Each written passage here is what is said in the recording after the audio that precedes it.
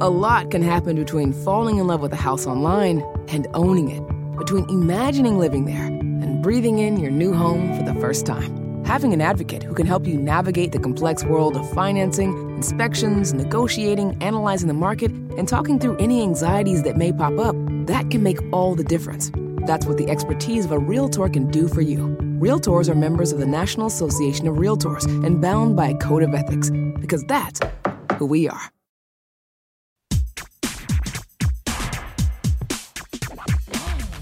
Grammar Girl here, I'm Mignon Fogarty, and you can think of me as your friendly guide to the English language. Writing, history, rules, and cool stuff.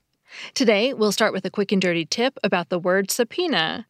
We'll have another quick and dirty tip about how to treat the word the in publication names, such as the New York Times and the Chicago Manual of Style. And we'll finish with a response to a Familect story. This is a really short tip, but a few days ago I had trouble spelling the word subpoena, so I looked up the etymology and that helped. Subpoena comes from a combination of two medieval Latin words, sub and poena. Sub means under, and you probably could have guessed that. And poena means penalty. It's related to the word penal, like when you talk about a penal colony or the penal code. A subpoena is a legal document that says a person has to appear in court under penalty of failure. It says that if you don't appear in court, you're supposed to suffer penalties.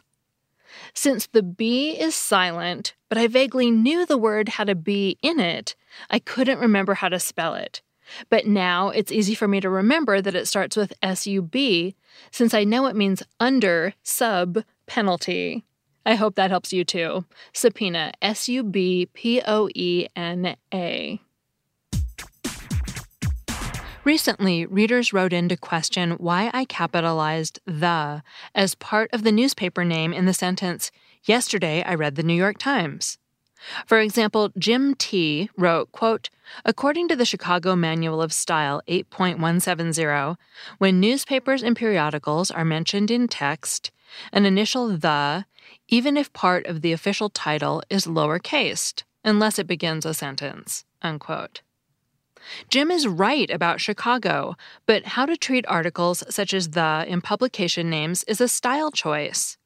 For example, although Chicago recommends lowercasing the word the in names of newspapers, journals, and magazines when you write them in a sentence, the New York Times Manual of Style and Usage and the Associated Press Style Book recommend using an uppercase the in the same situation. I use a house style that's a mix of Chicago and AP, and in this case I decided to use AP style and capitalize the word the. There's one exception that makes sense if you think about it, though. If you're using the publication name as a modifier, you can just omit the the. For example, the official name of the New York Times is the New York Times. So if you're following AP's style and write something like, "I had a book review in the New York Times," you capitalize the word the. But if you're writing something like, "I'm a New York Times best-selling author," you leave out the word the from the name.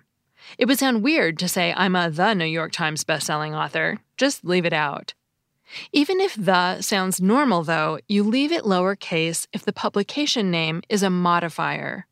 For example, if you're writing, "I emailed the New York Times reporter," keep the word the lowercase because New York Times is modifying the word reporter. I emailed the reporter. I emailed the happy reporter. I emailed the tall reporter. I emailed the New York Times reporter. The word the goes with reporter, not with New York Times. Also, it's important to note whether the publication you're writing about actually considers the to be part of the name. For example, as a copy editor with the handle JD pointed out on the Grammar Girl website, the official name of a newspaper in Britain is Daily Mail, even though when people refer to it, they usually call it the Daily Mail. He says it's so hard to keep the official names straight, he made a list of publication names, noting those that include the and those that don't, and that's a good idea. Also, when I'm not sure whether a publication name officially includes the word the, I usually look at the About Us page or the company press releases or SEC filings. any place they'd be sure to use the full official name. So that's your quick and dirty tip. Make sure you know what the recommendation is of the style guide you follow for capitalizing the word the in publication names. But no matter what style you follow, you can keep the word the lowercase when the publication name is modifying a noun, as in a New York Times reporter or the Chicago Manual of Style recommendation. Finally, if you aren't sure whether the official name includes the word the, check places where the publication would be likely to use the full official name. Finally today, I got an interesting response to Travis's recent Familect story about his son using the word lasterday to mean yesterday.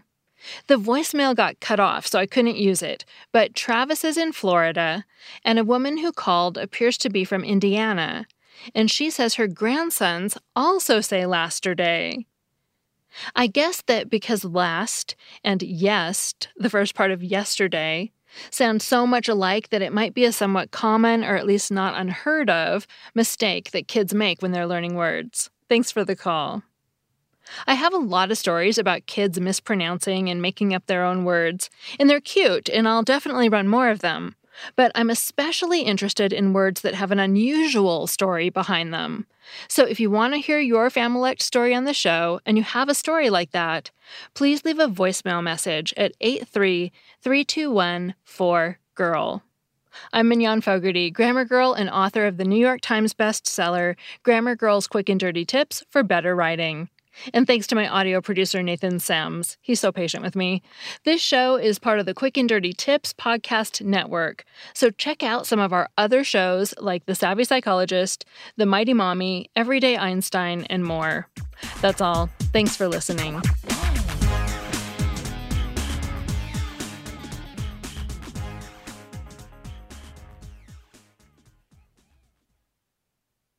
Is this house a good price compared to others in the area? Are prices going up or down? If I don't make an offer right this very moment, will I miss my chance? These are just some of the questions a home buyer might ask. And these are the sorts of questions an agent who is a Realtor can help answer.